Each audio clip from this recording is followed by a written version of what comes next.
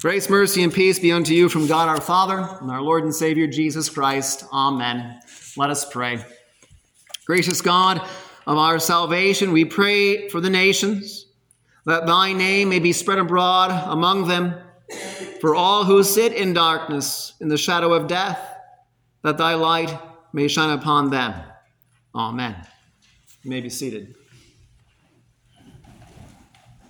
So as you know, the Pentecost season is way far away still, but it's a big chunk of the church year, and that typically is focused about the life of the church that's in the world. You cannot miss, though, how Epiphany comes with God's mission of life for the world. As exciting as Jesus' public ministry appears at this time of the year, he's doing lots of things, and he's doing many things that are miraculous with his coming. But it's not easy on us to hear this stuff. January and February is when you hear a lot of it. And you know, it's not, Minnesota is a lot harder winters, but Indiana is not much greater in terms of the weather, in terms of it's still cold, it's dreary and dark, and as you know, for most people, it's the least active months of the year. The Epiphany season, though, tells us something very special. It's God and not man who will glorify life that is to be in his name. This goes also well with our need, as it's been adopted in many churches, to celebrate this Sunday to be the Sanctity of Human Life Sunday, because God is the giver of life. And yes, certainly for the bodies and the wombs, but also the souls that God wishes to bring his word and save them with a new life in Jesus. And so St. Matthew, as you hear his account today of the gospel, takes us into Christ's work among the Gentiles. This is what we call, in big theological terms, his great Galilean ministry. It was great because it lasted 2.5 years that Jesus worked amongst this kind of people. Strangely, Matthew does not mention what we call the Judean ministry of Jesus, which came first, and it lasted about a year. You heard it summarized, though, by St. John last Sunday, how the baptizer came and pointed out Jesus, and he said, "Behold the Lamb of God," and even from that point, some of his own disciples ended up following Jesus. Matthew leaves that out. He doesn't mention this early ministry by Jesus to let Jews and Jewish Christians know God's kingdom is not a monopoly. The Old Testament was actually a growing light in the world. God's gift of grace was for the Gentiles, and you know what this means because we're part of that crew, and that they would receive the greater benefit that God kept there in Israel for a time. And so you see, the light does shine. For Jesus is at home among unlikely places and peoples, and today to be for you. The light shines by a preaching, if you notice, greater than John amidst the darkness. When you find John dragged away, it's a passing thought, right? He was arrested, but he was done. He retired from being at the Jordan River. But Jesus also had a change of residence. Now, all-knowing Google Maps kind of helps us out with this, but that's about, from Nazareth to Capernaum, is about a 9-hour walk. And so you can see why Jesus kind of got closer to where many of the people of that territory were, around the Sea of Galilee. Of course, as John fades into the darkness of it all with Herod, Matthew points out how Jesus lived among the darkness, as promised by the prophet Isaiah. For centuries, a little history of that area, for centuries, that northern part of Israel was unattended and ravaged by political empires, military issues, and And finally, in the end, pagan religions, idolatry. The baptizer never had the privilege to preach to these people, but Jesus delivered God's unmerited grace to them. And Jesus began his public ministry preaching with a familiar word: repent, for the kingdom of heaven is at hand, or is near. What John preached, Jesus took up with the gospel, but now in the hands of the Lord himself to save from the darkness and death. Repent always, we know as Lutherans, means to confess our sins, to fess up, name it and be over with it. Not name it and claim it, but confess it and let Jesus take care of it for us. But the kingdom of heaven was coming in Jesus Christ, and that meant the true king was not living up in the castle over there apart from the peasants. He was with them. Jesus has made his home among us today by the preaching of his word and gifts delivered, as we say, in his sacraments. And against darkness of doubts and despair over death, Christ chooses to be present with God's unmerited love. It's a blessing that we still have in a nation, even as it grows darker. The reign of heaven is here and active whenever Jesus, as God, comes to do two things: law and gospel, or we could say it, he comes to bring judgment and to save. He is the king, standing ready to forgive and promising life for us all in his name. And so this is the light that shines with an authority to make disciples. John called people out to the Jordan, right? But Jesus came to Galilee and also addressed those he loved. Matthew provides us a picture of a normal labor life around the Sea of Galilee, and much of it was fishing around the agricultural life that came from that kind of a lake. And it was there that Jesus walks right up to those disciples and says, "Follow me, I'll make you fishers of men." Now, we tend to like action movies. I do too as an American, but we tend to gravitate to looking at what they did. But really, it's about the authority of Jesus that made the difference. This is the time he says, specifically, "Follow me." He set the tone of love to make them his disciples, and none made it happen by their own efforts. He gave them the confidence. He gave them the purpose. The remarkable fact is how they followed without any stipulations. You don't have any questions there, anything put out there. It was just a unified, simple faith to go with Jesus alone.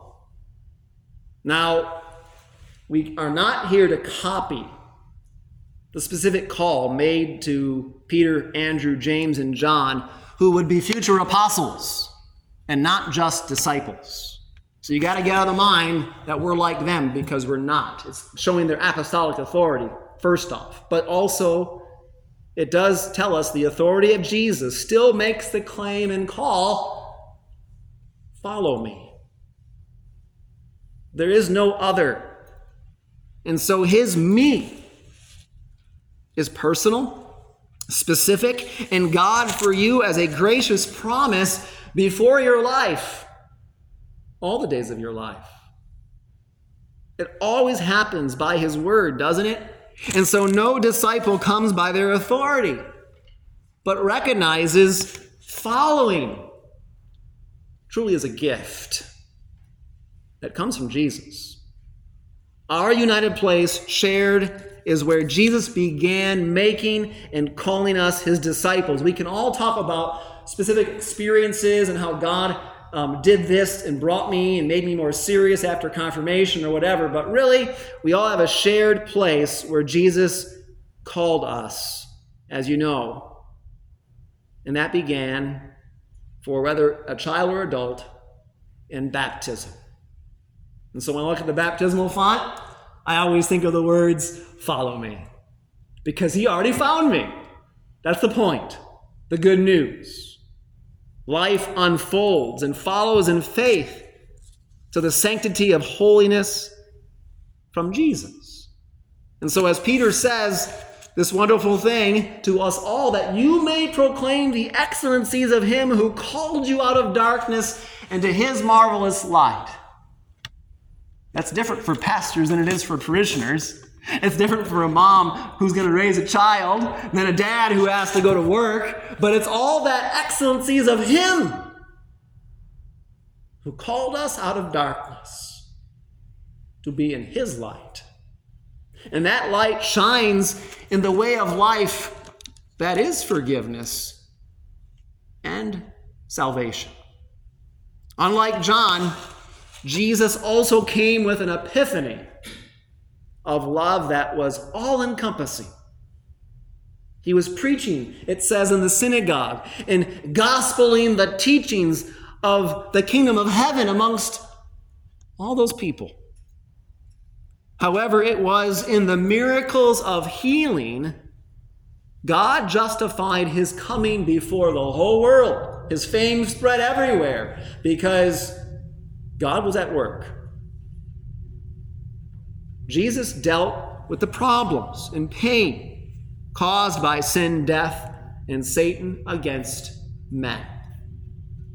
The miracles of healing were signs. If you can envision pushing back the darkness, every step he makes, every presence he places upon people was pushing it all back, that darkness, and being further from God that they were in that land. It had to be an awful dismal sight to see. Jesus satisfied by word and deed what Isaiah promised, and you heard what that kind of light in the darkness would be like with Christ's presence among those people. For the yoke of his burden and the staff of his shoulder, the rod of his oppressor, you, Jesus, have broken. Of course, that was a time and space. We're not here to be Pentecostal and try to have great healing services and all these things being done in some kind of odd way today. We're not here to mimic that. We know that the great breaking of darkness, the weight upon the oppression of our life, the weight of the law, the weight of death has been put upon Jesus, and it has come out of his cross. And Jesus made that to be the church's life before the world. Luther says often in the Catechism, if you haven't noticed, he uses this phrase quite often. Where there is forgiveness, there is life and salvation. So much confidence put in the place of forgiveness that has flowed out from the blood of Jesus' great sacrifice, that from that good news that you're forgiven again, there is life and salvation. Pastor, I don't see it. We don't have it as much as I want it to be. I don't care. You're forgiven. And Luther says where that happens, in full, there is life and salvation. Not merely for heaven, but for right now. Healing, though, at the present implies, first off, as our good doctor would know, it implies you've got to care for another person that's in the darkness. It also demands those things good for life, as God has given to us by his word. While we can pray for miracles, grant acts of love for maybe a need at the very moment, we like that, especially as Americans. But it's this, the teaching and faithfulness that heals what we need most in our family, our churches, and in the state. It starts with that darkness right in our lives to shine with the love that Christ steps into our life again with good news for us. This belongs then to the preaching of Jesus Christ And so we got to be careful, because as things get, pastor gets all stuffed up, right? But as you know, as the darkness grows darker, as the needs get bigger, we're going to be challenged to not be consumed by those things and miss the greater task that gives light to the very church that is at work in the world. And what is it? The preaching of Jesus Christ. What that means is it's He alone who will bring the kingdom of heaven. Not just preaching because of the pastor and the public ministry, but preaching and speaking that word in our lives, in our homes. What does that mean? Well, what you're asking for when we pray the Lord's Prayer. Thy kingdom come. As the Lord came into Galilee preaching, so Paul preaches to the church, as you heard today. For the word of the cross is folly to those who are perishing, but to us who are being saved, it is the power of God. And so, since Epiphany draws out God's mission to the world, consider our adopted missionaries. You know how it's not been easy to even get connection with them because of the distance and communication issues of technology and where they're at. But if you got a chance to read their newsletter, you might find some interesting things they shared, and here's one of them. The newsletter noted from December a graduate from the seminary in Ethiopia, tasked now to serve his church body. Pastor Stinnett wrote, he emailed me pictures, different conferences filled with attendees, as he is teaching them about the role of the church and office of the ministry. When he had finished traveling throughout his synod, teaching on that topic, he will choose another topic and start again. The purpose of his call is to take the things he learned from us in his MA program and teach them throughout his area. Through this one student, our teaching is already being passed on to hundreds more people in the church. This is truly exciting to see. You see, the light does shine amidst the darkness. And in that case, with those missionaries and coming from that seminary, it's simply just teaching. And many of that teaching is teaching pastors who are untrained. And that light is pushing out more of the darkness with the gospel. Jesus is at home to bring the kingdom of heaven, always among unlikely places, people. And it's today for you. Amen. Peace of God that passes all understanding be with your hearts and minds in Christ Jesus to life everlasting. Amen.